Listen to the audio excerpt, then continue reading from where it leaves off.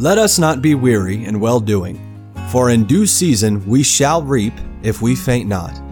Believers have God's promise that when we faithfully obey Him and don't give up, we will enjoy the very best returns. Let the Lord encourage your heart as Joe Vasick, pastor of Northeast Baptist Church of Danbury, Connecticut, urges us to stay the course. I've been greatly helped over the years by reading the books and the sermons of men from past generations. Like most pastors, I have books in my library written by and about hundreds of different preachers from nearly all of the past 20 centuries. The vast majority of the books that I read are by men who have been in heaven for many years. Occasionally, I'll hear the criticism, "You read books written by men that you wouldn't fellowship with if they were living today." And that's absolutely true. Ecclesiastical separation doesn't apply to reading, particularly the writings of men who are long dead. And the reason that churches and preachers can't cooperate with one another in many efforts is usually not because other churches and preachers are evil, but simply because the differences between them in their doctrine or their practices would make it impractical to try to work closely in some effort. There's no way that they could proceed with the one accord that the Lord demands. There are good servants of God living today with whom it would be unwise for me to cooperate in ministry work, and they would consider it unwise to cooperate with me because we would clash on important matters. There are famous men of God of the past who I read, who I quote, and who I admire, whose efforts I probably could not have cooperated with if I lived in their day, nor would I cooperate with them now if they lived in my day. For example, my favorite preacher in history is Jonathan Edwards. But if I lived in Edwards' day with the doctrine to which I hold now, I wouldn't have been a part of the Congregational State Church in which he was so deeply involved. So, if I couldn't have cooperated with him in his day, why would I read him and quote him now? And the answer is in the main principle that guides me in choosing who I read and who I don't read.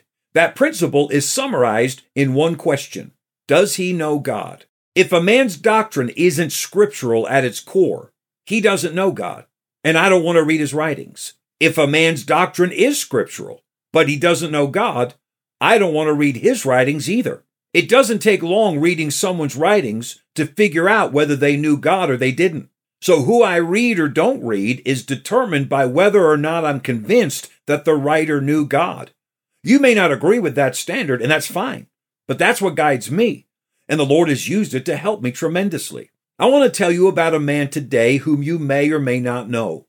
His name is Thomas Adams. A decade or so ago, I found online a list of books that were in Charles Spurgeon's library. I decided to try to find some of those books. I started by searching the last names of the authors in alphabetical order, which meant that one of the first men I discovered was Thomas Adams. I ordered his commentary on the book of 2 Peter.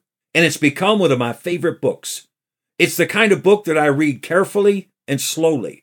I often have to stop and reread a paragraph. Thomas Adams was born in 1583, and he died in 1652. He lived and preached in England his entire life. He's called a Puritan, but he didn't consider himself a Puritan. Puritans are generally defined as those who wanted the Church of England to be purified of the remnants of Catholicism. Thomas Adams was strongly opposed to Rome, to the Pope, to the whole system, but he feared that if the Church of England abandoned the rituals and the formalities, they would soon become just like those dreaded Anabaptists. He embraced John Calvin's unscriptural system, but he wasn't combative about it, nor did he let it prevent him from being zealously evangelistic in his preaching. He was such an effective communicator in his preaching and in his writings that he was nicknamed the Shakespeare of the Puritans. Listen to several brief excerpts of Thomas Adams' writings. He wrote, "Whatsoever good descends from God to us is granted through Christ. What good ascends from us to God is accepted through Christ." On the subject of mercy, he wrote, "The true knowledge of Christ is the means whereby are conveyed to us all the promises of mercy." About serving the Lord, he wrote, "A good servant hath these properties: a quick eye, a listening ear, a ready foot, a working hand, an honest heart." He wrote about the victorious Christian life. "Christians must not pine and repine that others exceed them in graces, but buckle on the arms of faith and with a reverent courage strive for more. Listen to this about the will of God.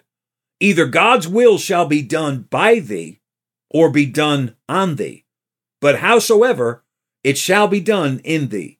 On the subject of stewardship, Thomas Adams wrote, "Where God gives great means, he looks for great measure. According to his portion of grace, he expects our proportion of goodness."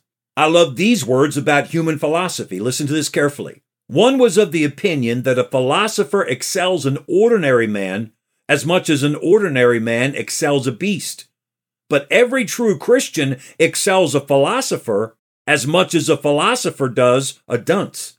And these words about fellow believers: "When thou hearest thy brother to have lapsed into some grievous fault, pity him, pray for him, recollect him, saying, he fell yesterday, I may fall today." I thank God for the fellowship in Christ that we share with those who knew God hundreds of years ago, men like Thomas Adams. Christian, the walk that believers had with the Lord in years gone by can strengthen your walk with the Lord today. Stay the course. We pray that today's program was a blessing to you. If you have any questions or comments, we'd love to hear from you. You can email us at staythecourse@nbcdanbury.org. God bless you.